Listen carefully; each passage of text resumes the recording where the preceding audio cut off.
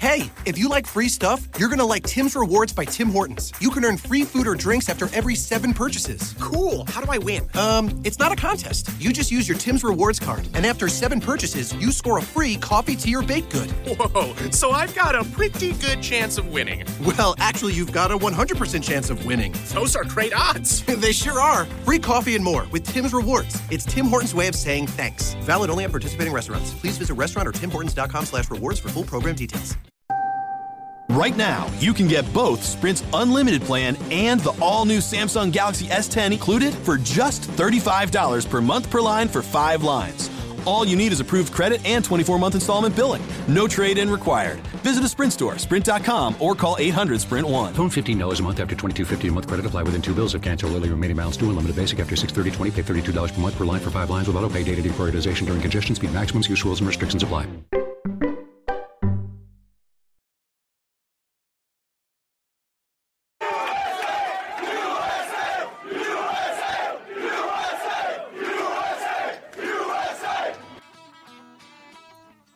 Thanks for listening to Uncle Sam's Soccer Podcast, keeping you up to date with the latest in American soccer. And don't forget to subscribe.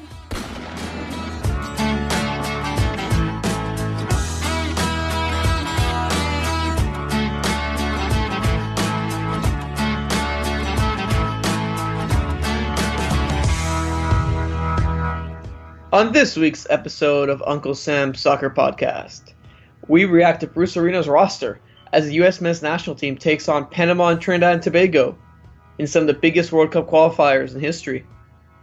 Doug Roberson, reporter for AJC, calls in to talk Atlanta United and their recent success at the Mercedes Benz Stadium. And finally, it's that time of the month again, guys. Our mailbag is open. We answer your questions. All this on this week's episode of Uncle Sam's Soccer Podcast.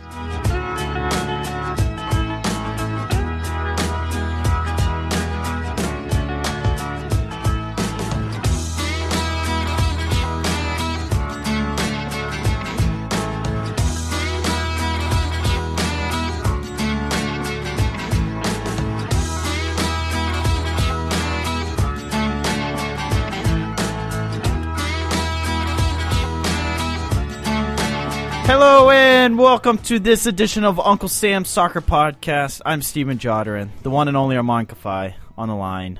What's going on? Coming off a fever, in fact. Yeah, I'm surviving, guys. I'm surviving right now. It's that time of year. That time of the year where you get the flu and you get sick for a couple of weeks. So I'm surviving right now, but the show has to go on, man. The show has to go on. And we got a programming note. Hey, U.S. men's national team has the 2 most important World Cup qualifiers coming up. So we're going to do a preview of both the games in one show, come out before Friday's game. That means Thursday, be on the Outlook. You'll have a little preview. And then following the game, or following the World Cup qualifying break, we will recap to you the games and give you our thoughts, especially if they don't qualify, or they do qualify, and we'll tell you what we think. But Armand, Bruce Arena dropped the roster on us this afternoon. And very interesting roster, to say the least. I mean, is it really interesting or is it really just bland? Very interesting that he absolutely did nothing to change the team since they've,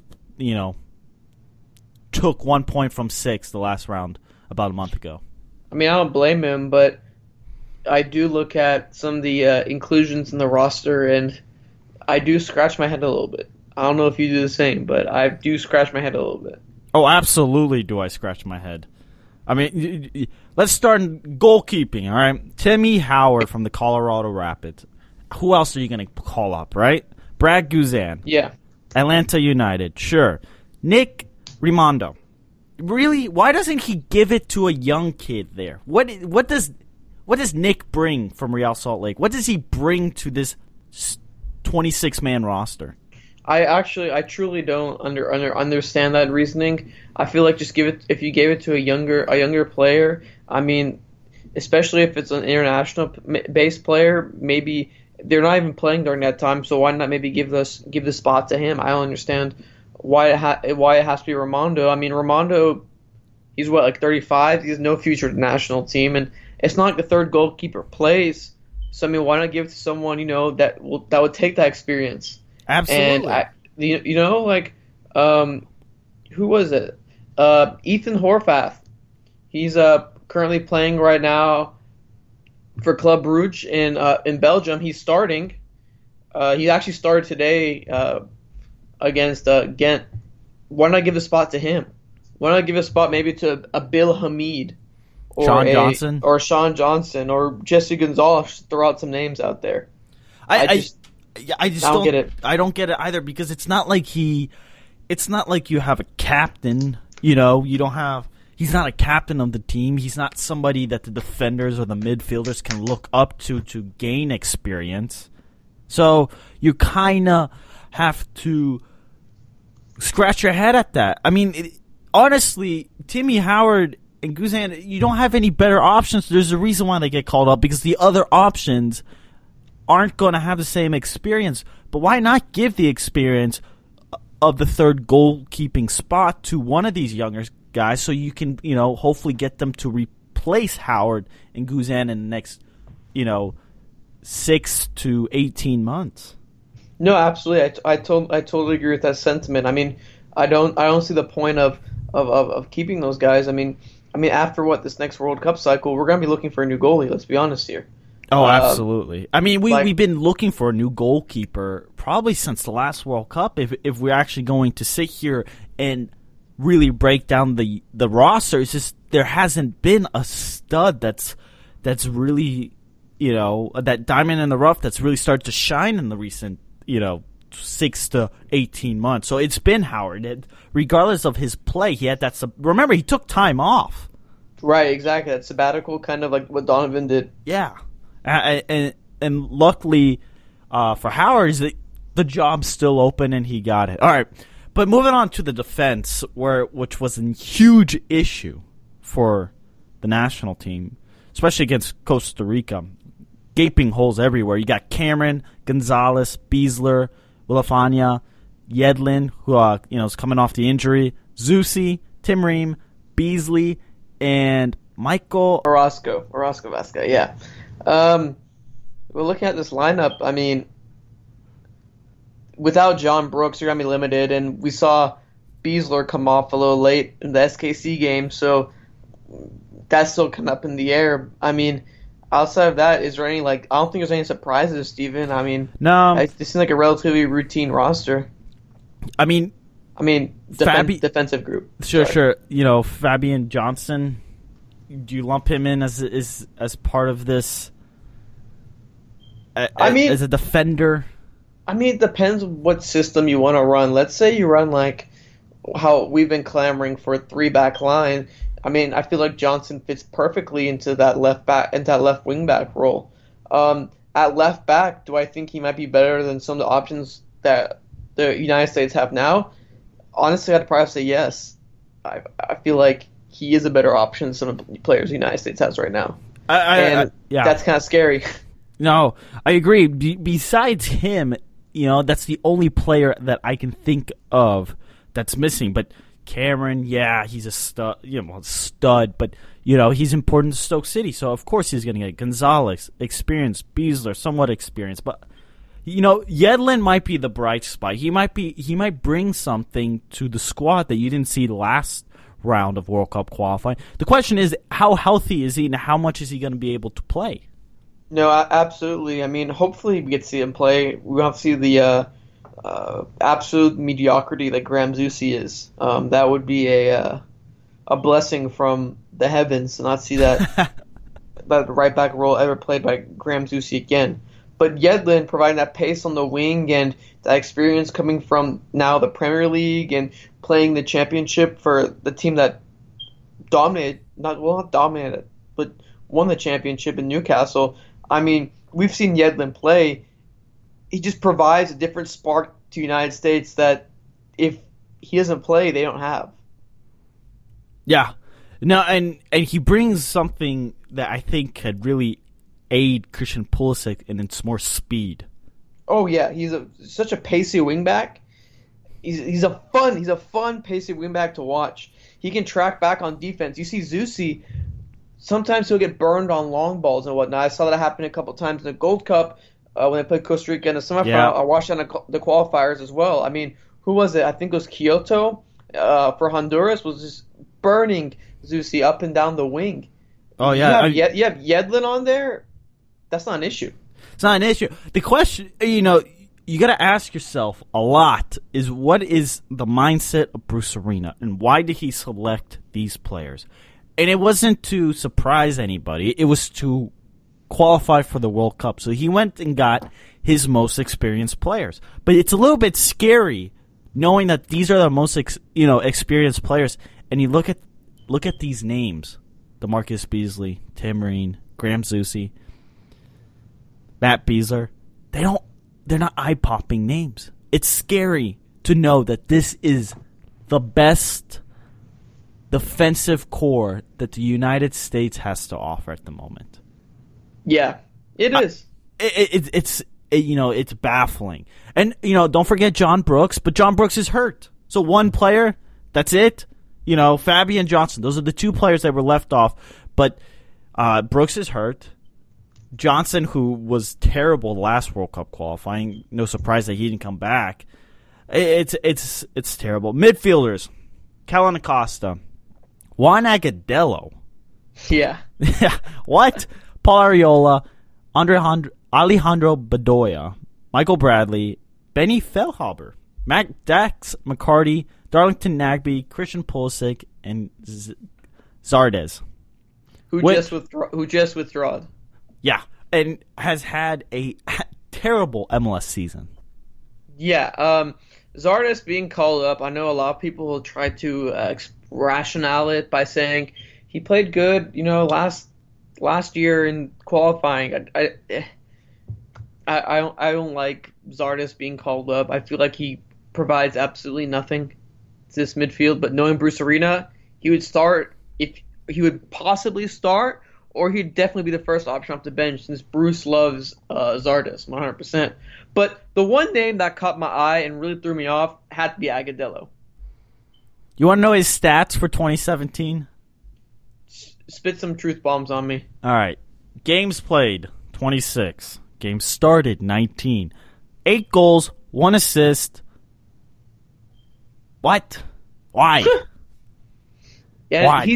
When he I think he was supposed to go to Stoke, but then he couldn't get a work permit, so they sent him on loan to a team in the Netherlands, and he kind of ever since then hasn't really picked back up his form.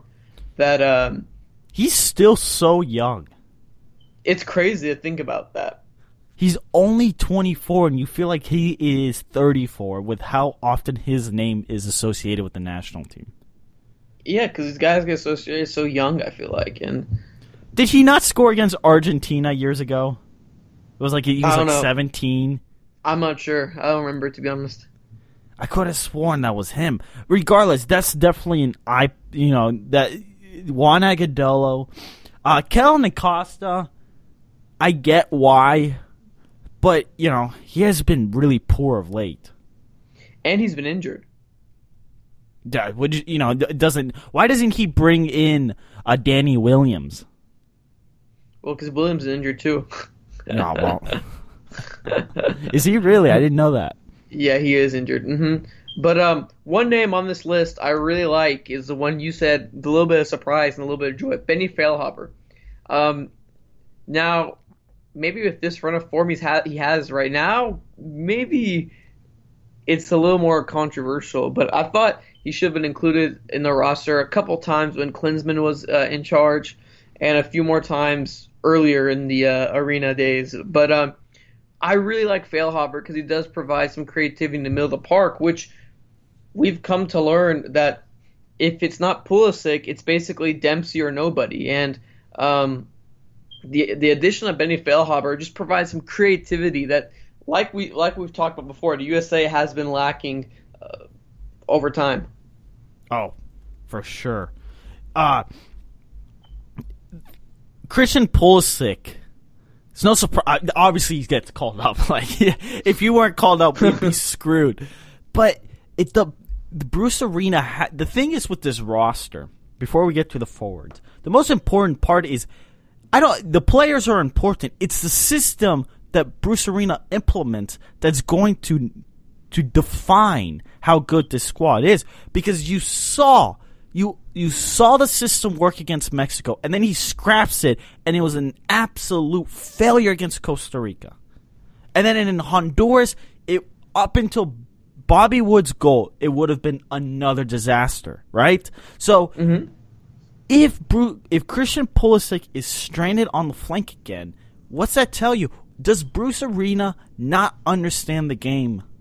Has it gone by him? If you see Pulisic on the wing, I'd be surprised. I mean, it's a much different game, and we saw when he was isolated on the wing, lots of teams would bring multiple bodies into him and just clamber onto the ground.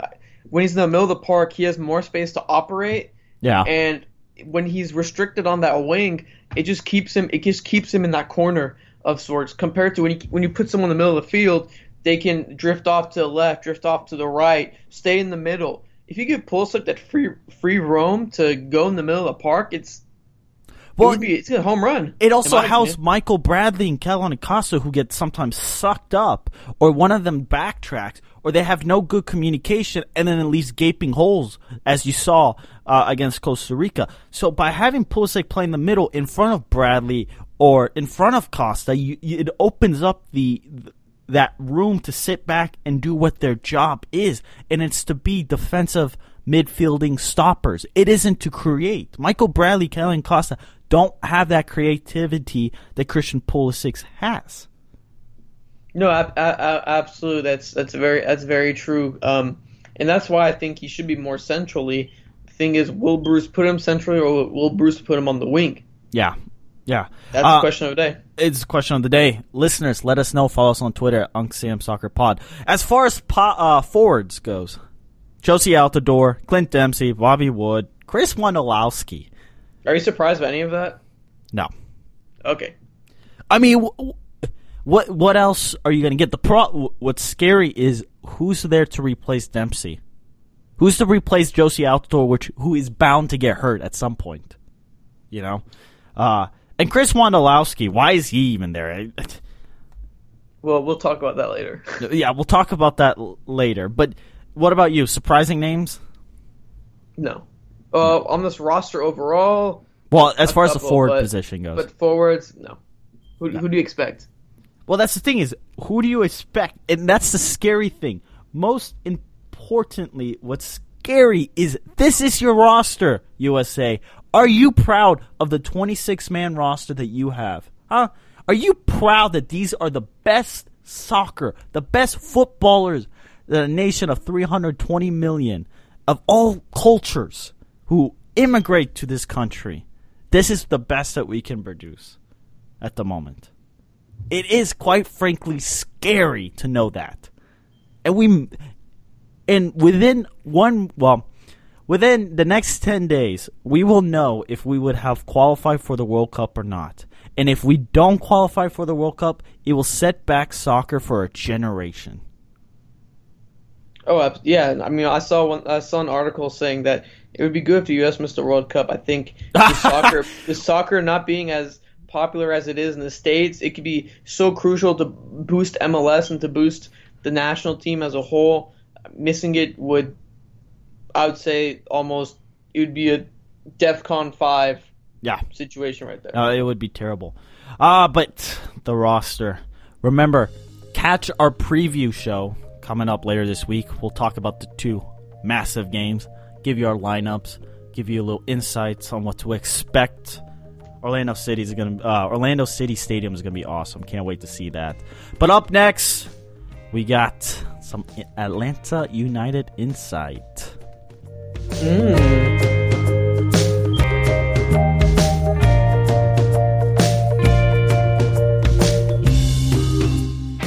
Alrighty, listeners, joining us right now is Doug Roberson, reporter for AJC, Atlanta Journal-Constitution, here to talk to some Atlanta United. How's it going?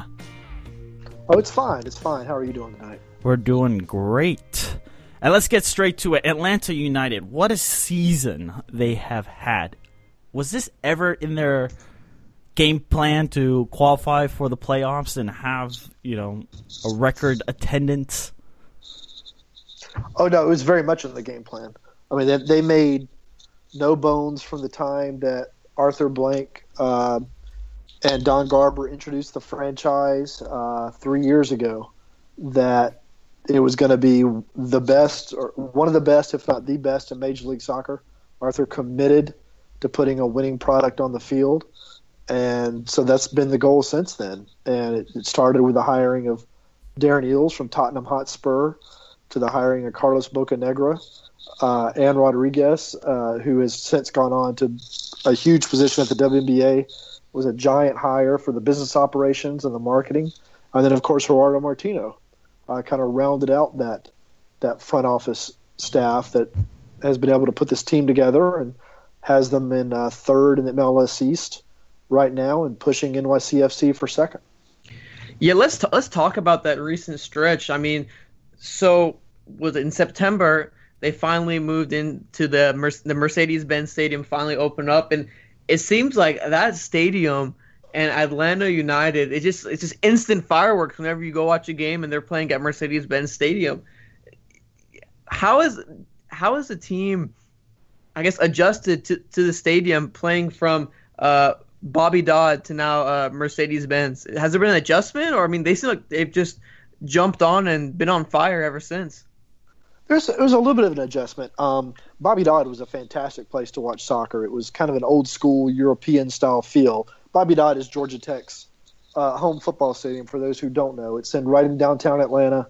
It's a beautiful place to watch either football or soccer because the Atlanta skyline is in the background and whatever. But the field was small, which doesn't really fit Atlanta United's speed, particularly on offense.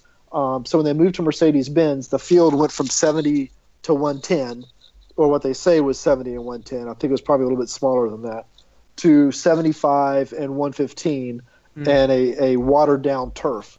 And so there's so much more room for guys to run, like Hector Villalba and Emil Assad and Joseph Martinez and Miguel Almiron before he sustained his injury. And it's just really hard to deal with that speed if you're an opposing team. And so through their first 6 games, which were played in 18 days, they went 5-0-1 and outscored people 22-3 with 5 shutouts. It was really an impressive performance at the $1.5 billion stadium.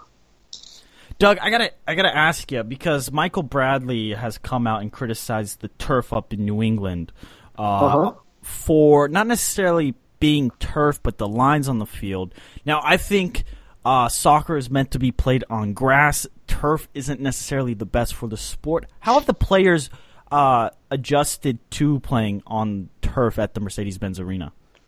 I agree with Michael Bradley on the lines on the field. Atlanta United played at New England Saturday night. Oh, that was terrible. Oh, that was even worse. Horrible.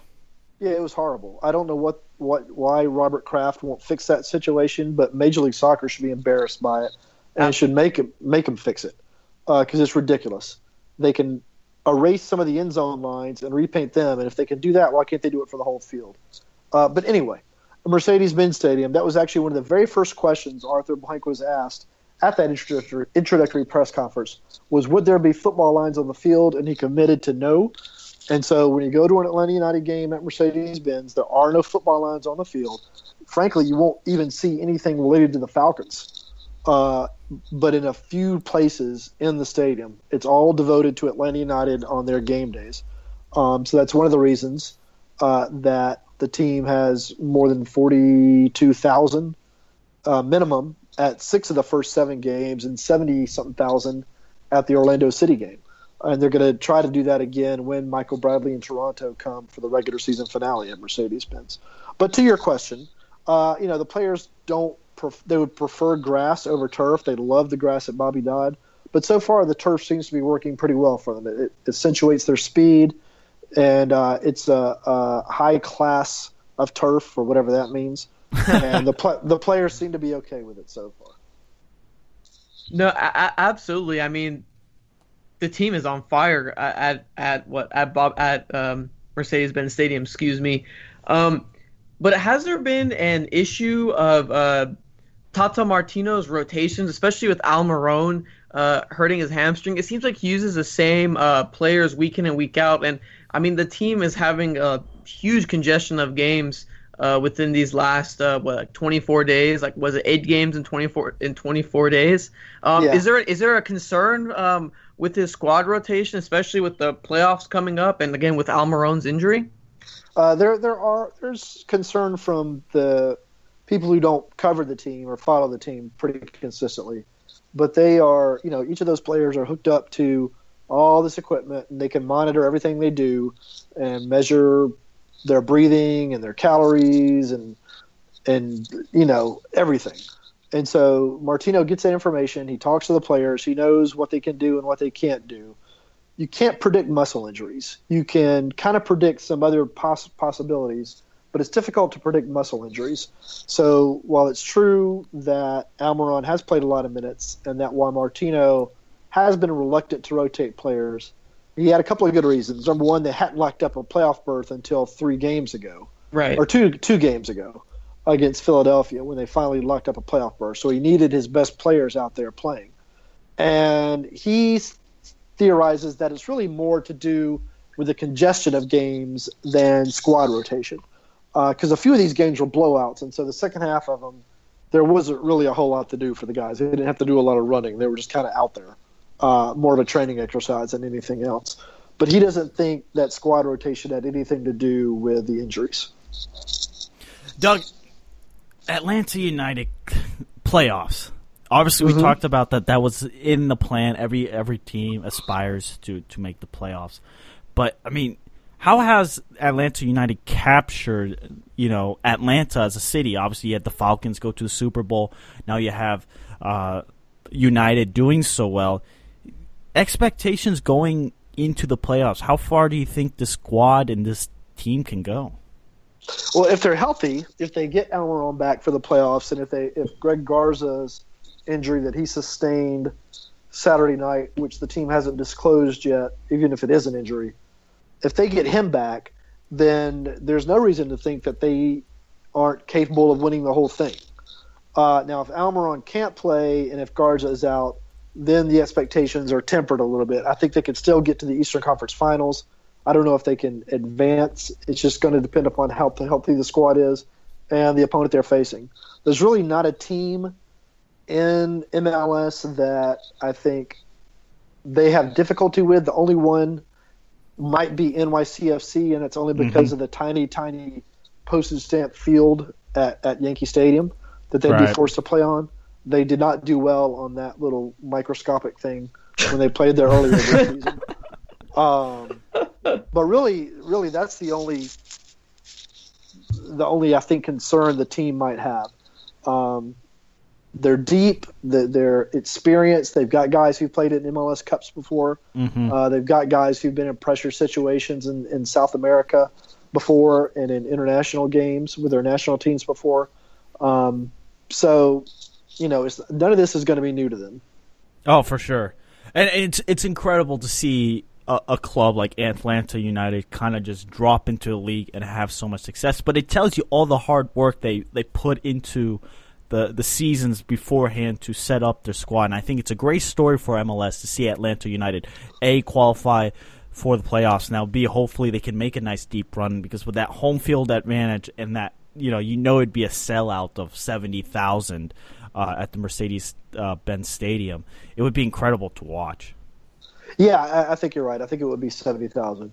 And, Atlanta United had an advantage that some other expansion teams haven't had, and that it had 2 years to get everything going. And other teams haven't really had that. And it had a totally clean slate. It didn't have anything left over that it felt like it had to incorporate or use that maybe it didn't want. And I'm not saying other teams have had that particular thing, but they have already had, training centers or players or coaches or something that they've taken with them from a lower division into MLS or whatever, however they were born.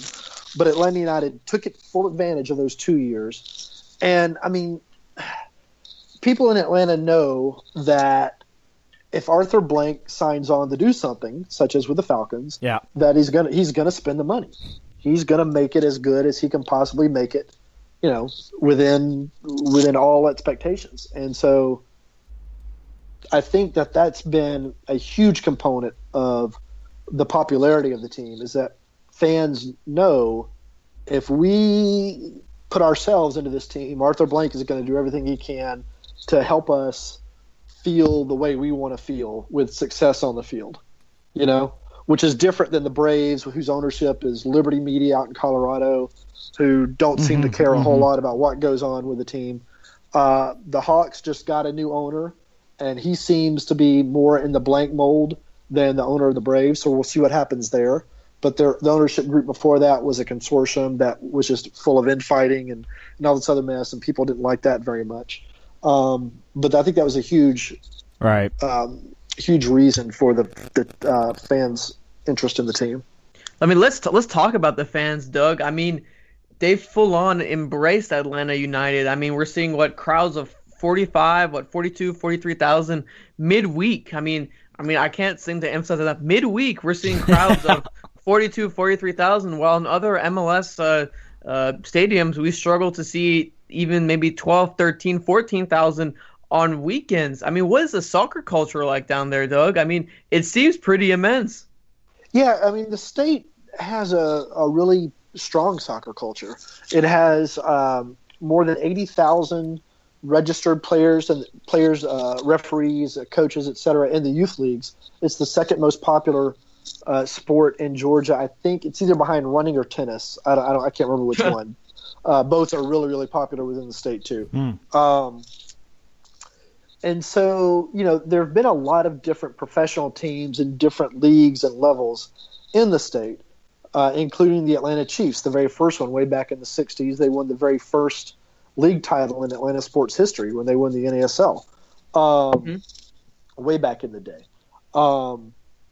But this has all just come on at the exact right moment, with the exact right owner, with the exact right leadership group. And it's just all worked really well. And when I've gone around, followed the team on the road, and seen different MLS cities, like the abomination that is Gillette Stadium for an MLS team, I worry a little bit about the crowds because they're not very good, even on Saturday nights or Saturday afternoon games. And so I'm hoping that during this next round of expansion that the league can somehow figure out which cities and which ownership groups are going to have the same kind of buy-in as what's in Seattle and Portland and Atlanta and Orlando City to an extent. Yeah, it's fascinating to see the fans, how these expansion clubs have a real advantage when it comes to the fan base. You see Orlando City, NYCFC, LAFC. These fan bases really, for some reason, these expansion clubs is just something new.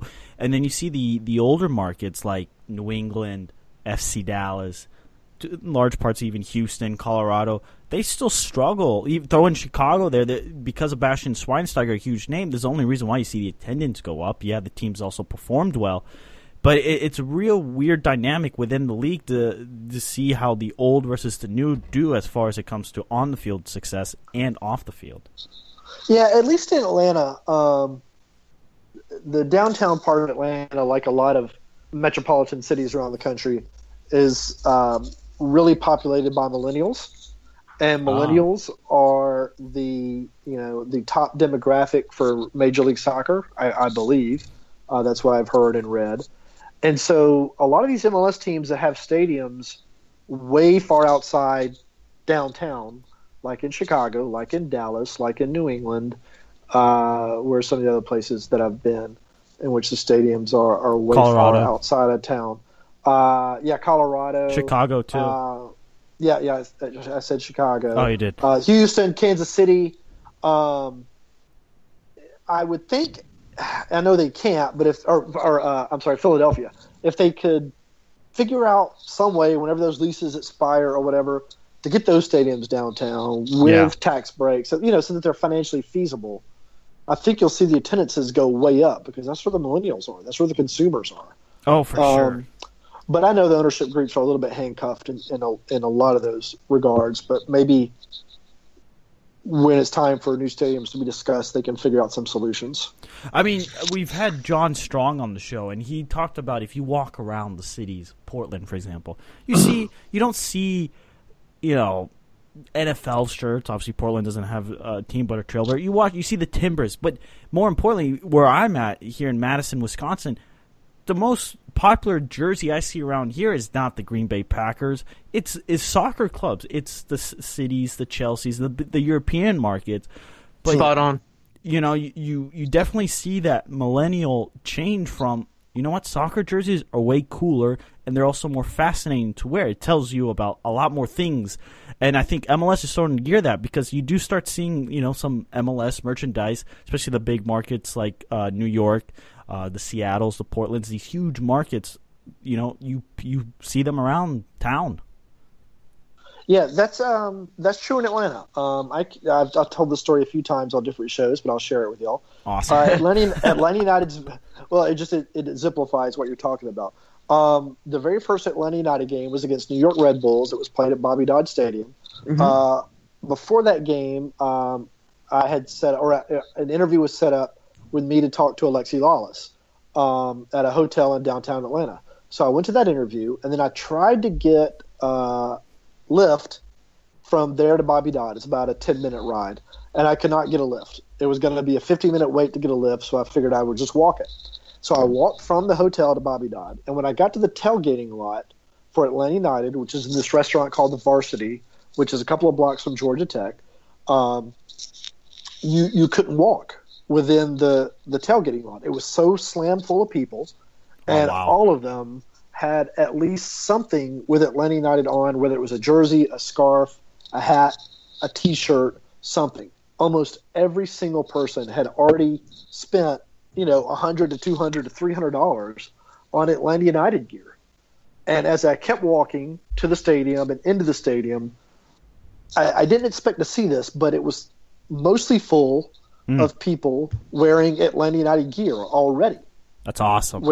And part of it is it's a new jersey, it's a new team, so this is the first opportunities you can have to buy this kind of stuff. But as you drive around the city and walk around the city, you'll see Atlanta United flags hanging out of the condos and the apartments. You'll see people wearing the T-shirts and the hats. I see at least far more of that than I see any other team except for the Falcons. Right. And that includes the Braves when I'm walking around town. That's a fascinating story. I think it's crazy to see a city like that. Here's an MLS squad. Just embrace their roster. I mean, credit to Atlanta United. I mean, along with their great marketing, I mean, you also have to give credit to how the team was assembled. I mean, Steven, I know you think they're MLS Cup favorites. I mean, that's what you think. I do. I mean, Doug, what do you think? Do you think they're going to do well? What's your predictions for the playoffs? If they have Almiron back and if they have Garza back, I think they can win it all. I don't see a team that I would say, they can't beat them. Right. I think Columbus is playing really, really well right now. And again, the little small field at NYCFC could give them trouble in an aggregate series. But, they've tied Toronto on the road. They've tied Seattle on the road. They've tied Portland on the road. They got beat by Vancouver, but I don't think they had Martinez in that game. They've beat Chicago at home and lost to Chicago there. The only team that they couldn't beat if they tried to, and I think you could probably give them 100 chances, is actually DC United for some reason. They've lost to them 3 times this season. It's bizarre. They cannot beat that team. But everyone else, they perform well against. I can't wait to see them in the playoffs. Doug, we appreciate you calling in, but here on the show we have a little thing we call the shameless plug. Where can we find you on Twitter, and where can we find your articles? I appreciate you asking. You can find me on Twitter at Doug Roberson AJC. That's DougRoberson AJC. On Facebook at Atlanta United News Now. And we have a podcast on iTunes called Southern Fried Soccer. that I'd Awesome. appreciate you subscribing Southern to. Fried Soccer. I like That's that. the name. I like Yeah. that. I love it. Yeah, I'm not sure if I like it, but that's the name of it. Fair enough. Well, Doug, we hope we can have you back on. Maybe we'll see Atlanta United in the MLS Cup. That would be fascinating. Yeah, anytime, guys. Anytime. Absolutely. Thanks, Doug. Thank you, Doug. Thank you. Have a good one.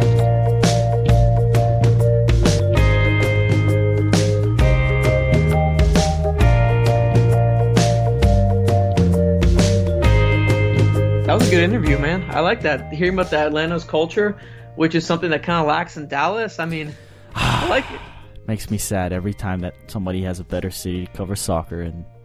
Yeah, it does. But I mean, I've been thinking about some things, Steven. I gotta air it out in the air. Gotta air it out. It's our mailbag segment, by the way. We'll answer your questions after Armand airs it out. What do we got? The MLS playoff race is heating up. Is to be it? honest. I mean, what? Dallas, San Jose, Salt Lake, Dynamo are all in the contention for the 5th and 6th spots. I mean, if either Dallas or the Dynamo win their next game, they're at 45 points, which is 2 out from the Sounders, and with the same amount of games played, which is going to make for an interesting a couple of weeks. I mean, that's just my thought. Isn't it crazy that Portland could suddenly be the 4 seed on the road playing a wild card game, or they could have the 2 seed and sit in home comfortably, waiting for the first round to pass by? Oh yeah, and I mean the East. You had Toronto in the Supporters' Shield yesterday. I mean they clinched. I mean you have Atlanta finally climbing up the rankings, potentially becoming the 2nd seed. Or I mean they're probably gonna host a home game at. I mean if they keep up the pace that they're going. I mean I don't know. The playoffs are gonna be really fun this year. I feel like it's gonna be a lot of. I think even the wild card game is going to be really fun to watch, so I'm really excited for those. Let me ask you. We're going to do a yes and no question in here. Okay? I'm going to go through right now, as is playoff contenders. We're going to do 2 things. First round of questions. Are they MLS Cup worthy? Okay?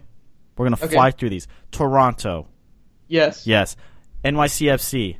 Yes. Yes. Atlanta United. Yes. Yes. Chicago Fire. Yes. No. You say no. So. Okay. Columbus Crew. No. No. Red Bulls. No. Okay. Western Conference. Vancouver Whitecaps. No. Yes. Okay. Portland Timbers. Yes. Yes. Sporting KC. Yes. Yes. Seattle Sounders. No. Yes. I have a no. You have them. Okay. Houston Dynamo. No. No. Real Salt Lake. No. No. What? Real Salt Lake 6th seed? Yeah, they've Did they not get destroyed by Dallas like 6-0?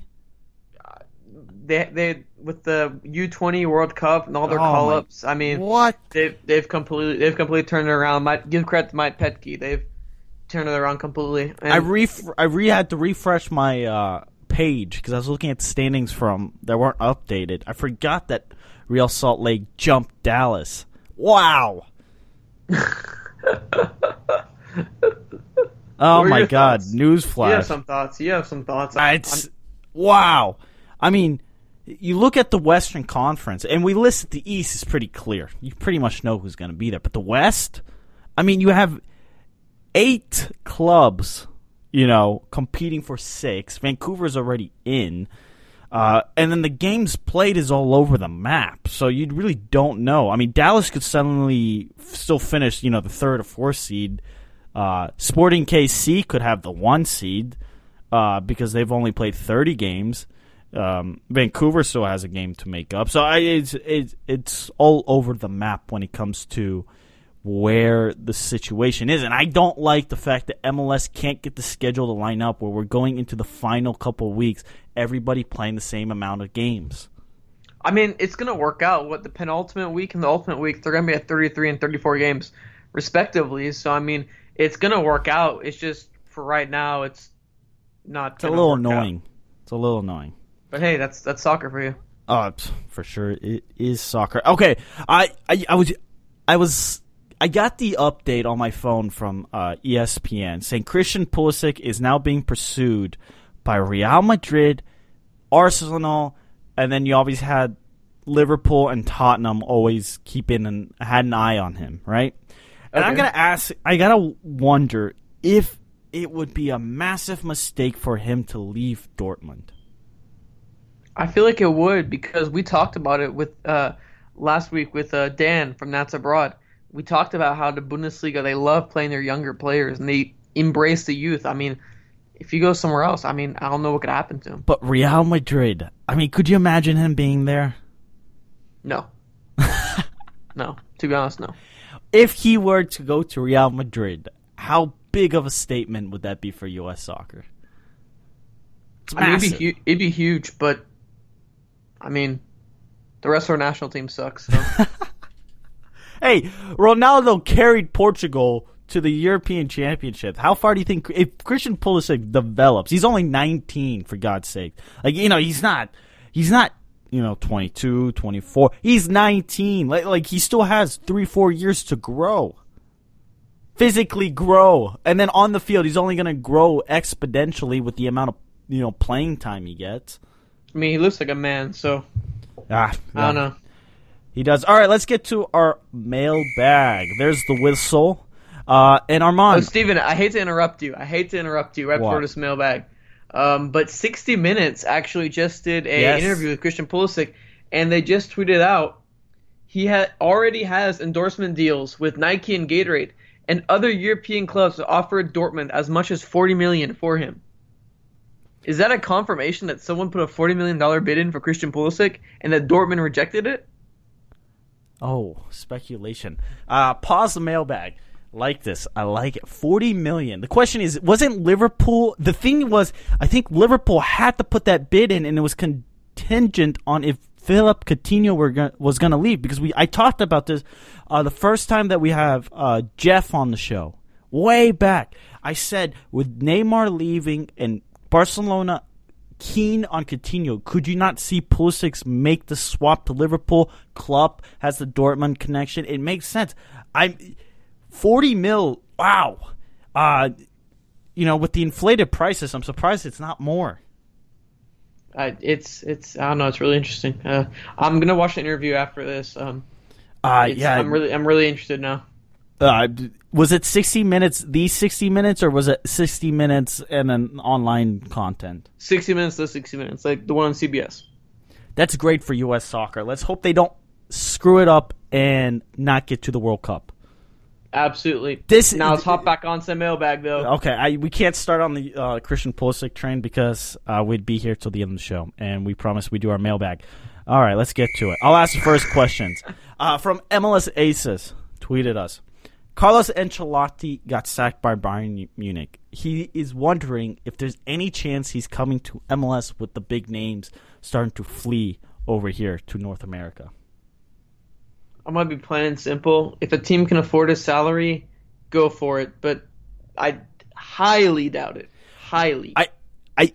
It's worthless getting a coach with that big of a salary because nobody's.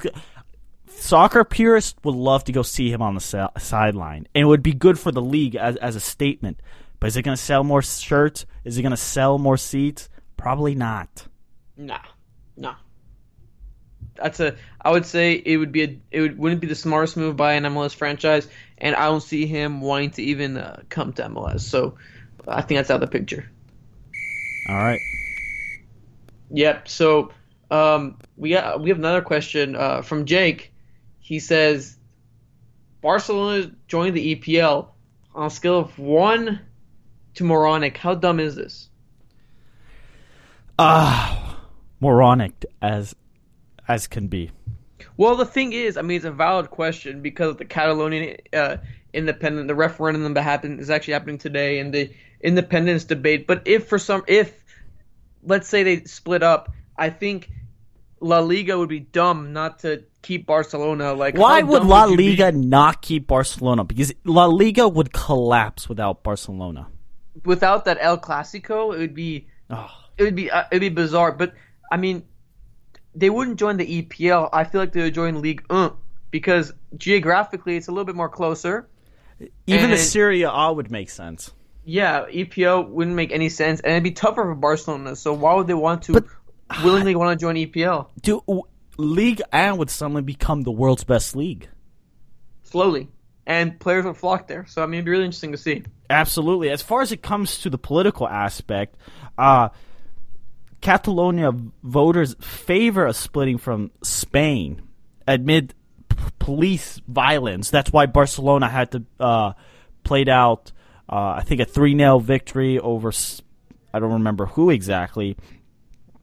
I'm trying to look through my notes. I don't have it. But they were playing behind closed doors. And the vote actually... Las Palmas, yes, there you go. The vote actually was in favor of splitting from Spain. And it's a weird dynamic where football, is caught in the middle of this political divide. La Liga would be absolutely stupid to let Barcelona go. Yeah, it would be dumb to let them go. Like they already fought... They already fought tooth and nail to keep Neymar. You know, they didn't want him because they knew the marketing ability of Neymar and what he would mean to the league as far as revenue, as important to a league that really feels to be a two club league, and then you throw in Atletico every other year to make it interesting. No, exactly. Yeah, I mean, I think it'd be dumb if they would willingly let them go. I mean, they bluff and say they do, but promise you it's all bluff. I hope it is, because I'm not in favor of the move. I want to keep the leagues as they are. I want the leagues to be in the region of where they're at. You know, Monaco makes sense to be part of Ligue 1. You know, the Swansea City makes sense to be part of the Premier League. But if we just suddenly going to split, why might just create a super league? You know. No, I agree. Spot on. No, seriously. Like, why not just make a Super League at this point? And that's been in talks with UEFA. All right, we're moving on. This is from Ricky, and he wants to know, when do you think the U.S. men's national team would be at the caliber as a European superpower and win the World Cup? He wants a timetable. That's tough. I feel like, Ricky, we're finally seeing the teams take off MLS-wise. I think once we see the sport take off in the United States, I think we'll see it as the European super teams such as Spain. If you want a realistic timetable, I think the goal for the national team is 2026. Now, why do you say 2026? Steven, you know why I'm saying 2026. Oh, absolutely. The World Cup will be hosted here it will actually be a 48-club country format in the United States, Mexico, and Canada. But 2026, that's what? 8 years. 8 years. About 8 to 9 years. Do you really think we're going to develop? Christian Pulisic at that time will be 27, so in prime. But do you think we could have another couple Christian Pulisics come up through the ranks? Do you think we could field a starting 11? I mean, what? Christian Pulisic's, 19? If we're talking about another Christian Pulisic, he's 11. So, I mean, how are we supposed to know if he's going to be like that? But my thing is this. I mean, we lost a generation of soccer during this time. That's why we're seeing players like older players still being called, like DeMarcus Beasley and whatnot. But did we lose a generation, or did we just never have a generation? I mean, that's up for debate. I feel like there was supposed to be so much talent, so much potential.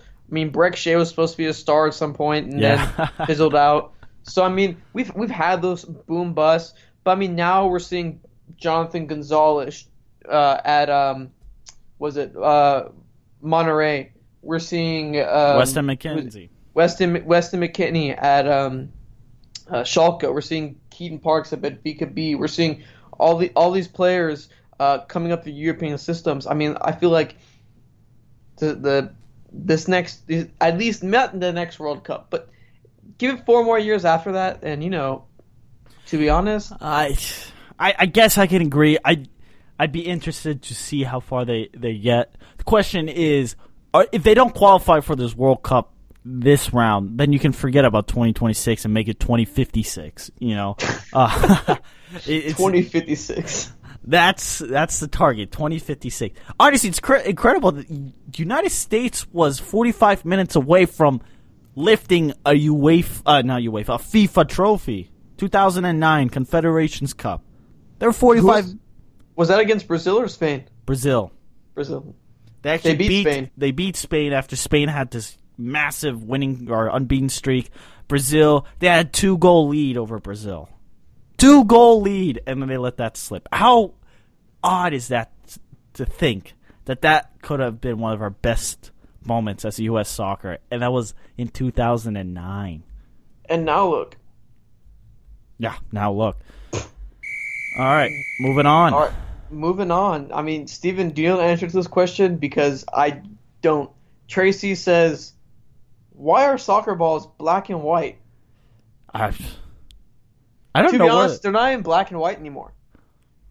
Where did that start?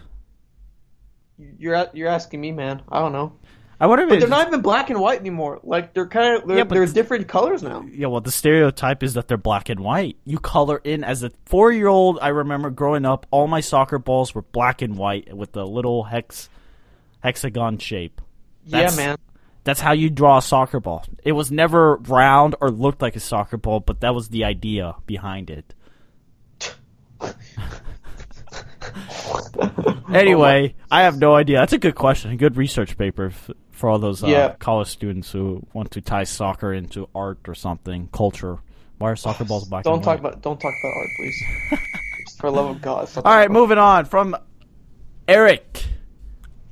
Did Bayern Munich pull the trigger on Ancelotti too soon after falling apart against PSG in the Champions League and then drawing 2-2 against Hertha Berlin over the weekend? I mean, Steven, to be honest with you, I really feel like that team just looked lost. Especially after, I mean, they didn't look that good. I don't think they pulled it too soon. I think they, in fact, pulled it at the right time. Many clubs, I feel like, would wait. I think in this instance, for a team of Bayern Munich's standard, the results were unacceptable and that the sacking was warranted. I mean, I don't know if you feel the same way, but that's my thoughts on it. He lost the locker room. Yeah. That's... What do you do when you lose the locker room? When the locker room's lost, you sack the coach. He's always first to go. I think Bayern Munich are in trouble. I think it's fantastic for the Bundesliga. But comes back to my theory, by the way. Germany will not be winning the World Cup next year. Just look how their teams are doing right now in Champions League. I've had this weird conspiracy. When the leagues do really well in competitions across Europe, you can go back. 2006, the Italian clubs were doing well. AC Milan, Italy won it. 2010, again, it was Spain, right? Barcelona, Real Madrid, they were doing really well. Who won the World Cup? Spain. 2014, who was doing really well as a league? It was Dortmund, it was Bayern Munich, it was the German clubs. Germany went on to win it. Who's next? France. Just pay attention to Ligue 1. Monaco, PSG. Look at their run. But as far as Bayern Munich goes, I think they had to get rid of him because who else was going to take the blame? The players. The players were already pissed. You know, you have this huge mess between Ribéry, Iron Robin, James Rodriguez. What type of signing was that? It's just a mess. But he had to go. He's a good coach, but no, absolutely. I agree. I mean, Matt actually had a question about Ligue 1. He says, with Super PSG, emphasis on the Super, is there any competition in Ligue 1? And what expectations can we have for PSG in all competitions? Matt, I'm gonna be straight up with you. There's no competition in Ligue 1. They're gonna run away with it. They're gonna dominate it. I mean, this team is absolutely lethal. They just beat the other undefeated team, Bordeaux. What was it 6-1, 6-2, 7-2, 6-2? They dismantled them. I'm gonna be honest with you. There's no competition in Ligue 1. 5 different scores. Added Barcelona, Ligue 1 gets suddenly really interesting. All right, man. I'm just messing with you. I mean, I think they can go far. They'll win League. Now, Champions League-wise, they've looked really well. I think they can win it. I think the English clubs, as far as it comes to the Champions League, because it's really fascinating. I don't think Real Madrid is all that good. I think Barcelona have taken a step back. Juventus actually, I think, have taken a small step back. Who knows? You just have to get to the knockout phase, and then you can buy a couple players in the transfer market, the winter transfer market, and you can really change the dynamic of your club if you want to spend the money. But PSG, it's not about winning Ligue 1.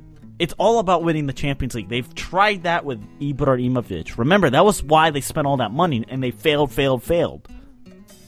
No, you're right. You're spot on, Steven. I think Champions League is the goal. Absolutely. Now, we're moving on a little quickly because we know you don't have all that time, and we're trying to make this show nice and efficient for you guys. So, Steven asked us his thoughts on Aguero injury. This is actually a really interesting take. And Pep's leniency to allow him to travel internationally for a concert. He says, do coaches give players too much leniency during the season? What are your thoughts on that? Pep Guardiola should be ashamed of himself. Sergio Aguero should not be paid for the time he is hurt. I think it's ridiculous that he goes to this concert 48 hours before the game. Who in the right mind allows that? If you're a coach, a Sergio Aguero, he is a star of the club because they could buy whoever they want. And he gets hurt for 8 weeks, he's out. I don't feel sympathy for Sergio Aguero. Now, he wasn't driving the car, it was a taxi, right? Yeah. I feel bad for him in that sense, but he kind of deserves what he gets because he left. Yeah, he got the permission of the manager, but what does that say to the fans? I really don't care.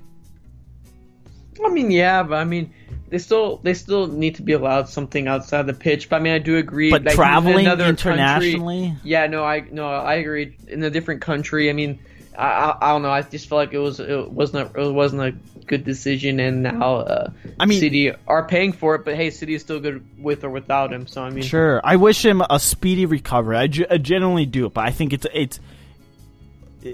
Who do you blame in this situation? It's a dumb situation. It really is dumb because he wasn't driving the car, so he wasn't drunk driving.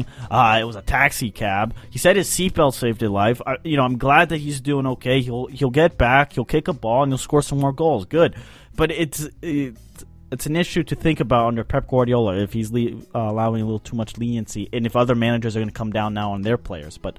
Yeah, listeners, follow us on Twitter at UncSamSoccerPod. Check out the USA Men's National Team preview out Thursday.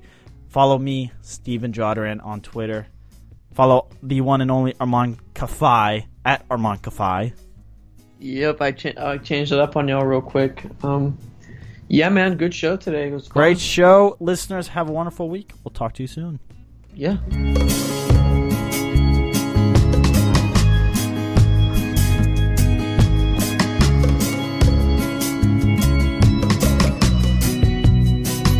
Hi, it's Jamie, Progressive's #1, #2 employee. Leave a message at the... Hey, Jamie, it's me, Jamie. This is your daily pep talk. I know it's been rough going ever since people found out about your a cappella group, Mad Harmony, but you will bounce back. I mean, you're the guy always helping people find coverage options with the Name Your Price tool. It should be you giving me the pep talk. Now get out there, hit that high note, and take Mad Harmony all the way to nationals this year! Sorry, it's pitchy. Progressive Casualty Insurance Company and Affiliates. Price and coverage match limited by state law.